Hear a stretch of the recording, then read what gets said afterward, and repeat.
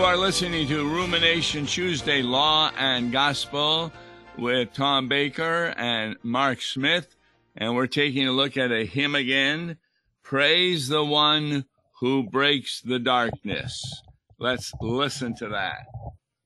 Praise the one who breaks the darkness with a liberating light. Praise the one who breaks the prisoners, turning blindness into sight. Praise the one who breaks the gospel, healing every friend disease. Always souls and fleeing thousands with the very bread of peace. Praise the one who blessed the children with a strong and gentle word. Praise the one who drove out demons with a piercing two-edged sword. Praise the one who breaks the water to the desert and he said, Godless welcomes living water, quenching thirst in every land.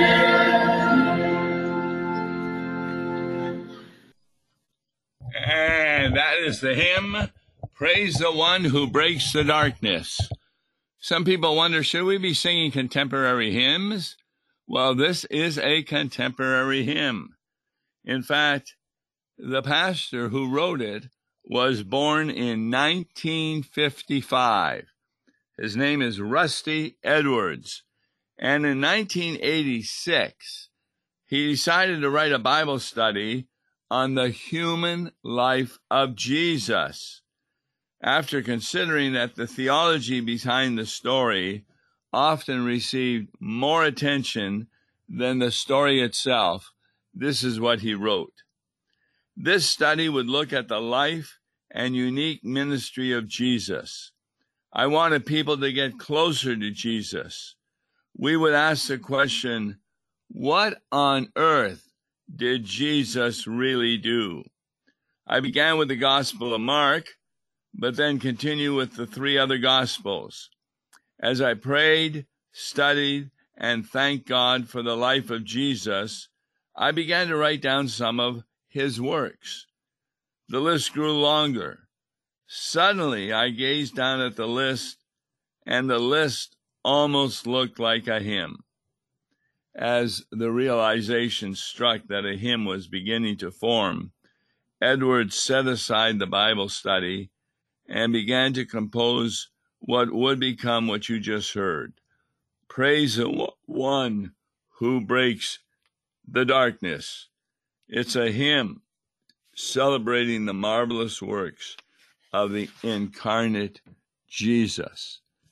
And it's a specific hymn used for this Sunday, the Sunday where we are coming up to, which is September the 12th. It's the 16th Sunday after Pentecost. So, it's a hymn, and I'm wondering whether Mark Smith plays it very often or uses it. Tom, it's a good hymn. We'll probably use it this Sunday. It's the appointed hymn of this coming Sunday, and it's a good hymn. It's not one of my favorites. It's funny. I don't know if I think of this as really a contemporary hymn, but it is interesting that the hymn writer was born 2 years after I was, so that makes him, I guess, fairly contemporary. It's a good hymn, and yeah, we'll probably use it to open the service with. Yes, I'm going to use it to close the service, because it depends. In fact, it's a hymn that really fits well with the Old Testament reading from Isaiah chapter 50. Because what that does, it really talks about the sufferings of Jesus Christ and what happened to him on the cross. And that's what I find interesting. This is from Isaiah chapter 50. It's not a New Testament, but an Old Testament. So it's going to be fun to preach on that. Sure. So without further ado, would you read the first stanza? Praise the one who breaks the darkness with a liberating light. Praise the one who frees the prisoners, turning blindness into sight. Praise the one who preached the gospel, healing every dread disease, calming storms and feeding thousands with the very bread of peace. So, if this was a hymn based on the historical events of Jesus Christ, we really need to look at each section to see what historical event he's talking about. Praise the one who breaks the darkness, and the example he gives with a liberating light. What Bible verse comes to mind there? Well, I think of the Old Testament. Yep. Jesus was back there at the beginning too. Yes. The pre-incarnate Lord was back there with the Father and with the Spirit, and let there be light, and there was light. Yes. In fact, before the sun was created, right, Jesus created the light. That's in Genesis chapter 1. And the first 3 verses talk about the Holy Trinity. What the Father created, the Holy Spirit hovered over the face of the waters, and Jesus created light. See, a lot of people want to believe in evolution because the sun wasn't created till later, but they don't realize that the light of Jesus was sufficient for the creation of the earth. Yeah, the light from above, which is, of course, the motto for our dear alma mater, Concordia Seminary, the light from above. Oh, yes, that's right. Then praise the one who frees the prisoners, and he gives an example, turning blindness into sight. How's that freeing the prisoners?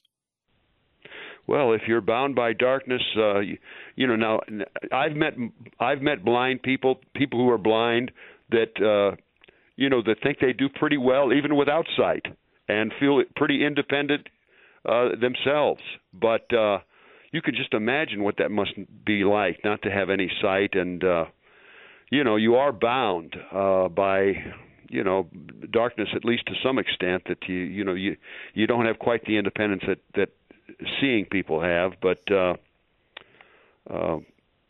that's a liberating light just to be able to see. Yes, I often imagine of all the senses to lose, that would be the worst one. Because you couldn't read the Bible, you couldn't read many of the texts.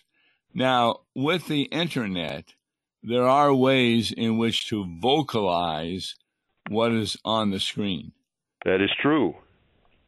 So the trouble is, when I read a book, I often underline parts. Yeah, that's right.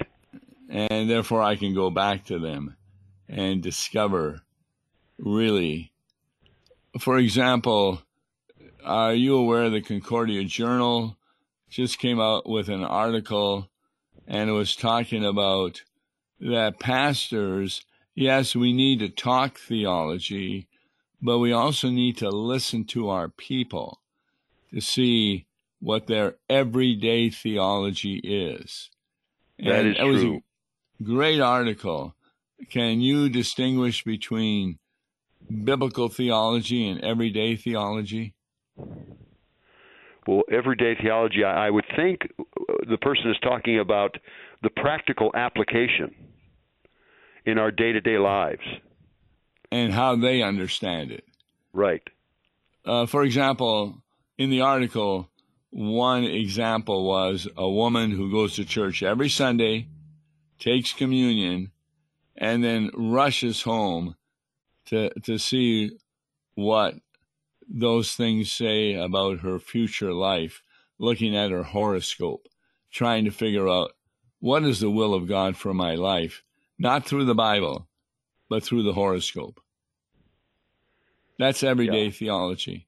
Everyday theology basically comes from the old Adam. And that's why I said to the congregation Sunday, you need to be in church because there are insights in the Bible that a layman doesn't recognize because they don't know the Hebrew, the Greek, oftentimes law and gospel they're unaware of, the culture of Jesus' day. And that's why you need a pastor who's trained in theology. But the article says a pastor really needs to know his people. What are their everyday theologies so that when you preach, you're touching on those also? I agree. In fact, I've heard that millennials today, you talk about the millennial generation, that they see themselves as being very spiritual and yet not biblical. Not tied to any church denomination, right. not every Sunday going churchgoers. That's kind of what I think of. When they say spiritual, I think of that everyday theology that they're into. Very good. That's a great example. And that's why so much of the morality in this country is against the Bible, because they're trying to think, what is the Spirit telling me, rather than what is God telling me? Right. So, a person who is blind, and the best example of that would be, of course, the man born blind in the Bible, John chapter 9. And he's excommunicated from the synagogue because he professes Jesus as the Christ. And Jesus admits to him, yes, I am the one that you are looking for. And Jesus then turns to the Pharisees and they say, are we blind also? And he says, because you say we see, you are blind. Yeah, because that's right. What you are seeing is not proper. Yeah, he really puts them in their proper place. Yep. The Pharisees. Well, yeah, that's a great chapter. The healing of that man born blind. It doesn't take long for Rusty Edwards to talk about the main item of Jesus' preaching. Praise the one who preached the gospel. Now, what do we understand as the gospel? The gospel is all of God's promises in Jesus Christ. Exactly. And that was a message that people needed to hear. You bet. Healing every dread disease. It's really quite interesting when you read the Bible that many people came to Jesus and he healed them of every dread disease. And can you think of an example? Well, leprosy in those days, leprosy was like living death. Yes. So he is Lord over the human body. And then we discover in the next phrase, he's Lord over creation. Right. Calming the storms and feeding thousands. What incidents come to mind? Well, I think of the stilling of the storm out on the Sea of Galilee with his disciples in the boat, right. And I also think of the feeding of the 5,000, and then there was another event where he fed the 4,000, and that was just counting men. You know, probably much more than 5,000 or 4,000. You know, probably thousands more. and fed them with just a few loaves of bread and a few small fish. Exactly. And see, what Edwards is trying to do is remind people of the history of Jesus. He ends the first stanza with the very bread of peace. What's he referring to? Well, he's talking about there about the gospel. Yes. What does Jesus say? I am the bread of bread of life. Right. And whoever eats me and drinks my blood has salvation. So we can understand doing a Bible study on the history of Jesus because this first verse does a good job. All right. I'll read verse 2. Praise the one who blessed the children with a strong yet gentle word. Praise the one who drove out demons with the piercing two-edged sword. Praise the one who brings cool water to the desert's burning sand. From this well comes living water, quenching thirst in every land. All right. What comes to mind with blessing the children with a strong yet gentle word? Well, it obviously pictures baptism, and Jesus says, "Let the little children come unto me, and forbid them not." If you ask for me for just one word, for instance, or one statement that Jesus would say to the little child, "You are mine. You are my blood-bought child. You're an heir of heaven." Yes. And he also says, whoever offends one of these little ones is in big trouble. Yeah. And he adds to that, whoever offends these little ones who believe in me, which reminds us that even these little baptized infants, these little suckling infants, have living faith by virtue of their baptism. They believe in Jesus. Yes. And so it's quite nonsensical not to baptize a newborn child. Right. Then, very praise important. the one. Very important, infant baptism. I really strongly urge it. As soon as possible after birth, get that little one baptized, because you're plucking them. You're plucking them out of Satan's clutches and placing them safely in the kingdom of God. Yes, from the kingdom of Satan to the kingdom of God. Right. Then, in a sense, baptism is also a driving out of demons. Right. In fact, Luther, in his when he put together his order of baptism, he had what he called the little what's that? What's it when you cast out demons? Little exorcism. Where we ask the child, "Do you renounce the devil and all his works and all his ways?" And we ask the sponsors to answer in his behalf. You could say that's a little exorcism. Now, praise the one who drove out demons with the piercing two-edged sword. What sword did Jesus use? He used the law and the gospel. Right. The two-edged sword is the law and the gospel of the word of God. The Spiritus Gladius, as it is in Latin, the sword of the Spirit. And that is when Paul is talking about the armor of a Christian. All of them are defensive, the breastplate of righteousness, etc., except the sword, which is the offensive weapon that Jesus used when he was tempted by the devil and that he used to cast out demons.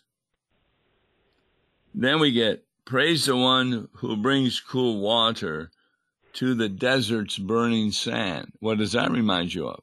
Well, that reminds me of Isaiah again, or the Old Testament reading. Is that for this Sunday, or was that for last Sunday? I think it was last Sunday where it talks, he makes the desert a pool. Streams flowing in the desert. Remember That's right. that? Wasn't that the Old Testament reading for this past Sunday? Yes, it was. And it reminds us when the people came to Moses complaining that they were thirsty, what did God have Moses do? He had him strike a rock. Yep. And from that rock flowed plenty of water. Yes. Let's see, what was the name? What was the name of that area? It was what did they call it? Mara? I'm not remembering that. Yeah. But from this well comes living water, quenching thirst in every land. What's the living water? Living water is the gospel. Yep, and Jesus. That wells up unto eternal life. It's the same water he was talking about to the Samaritan woman at the well. Yes, well said. Stanza 3, please. Let us praise the Word incarnate, Christ, who suffered in our place.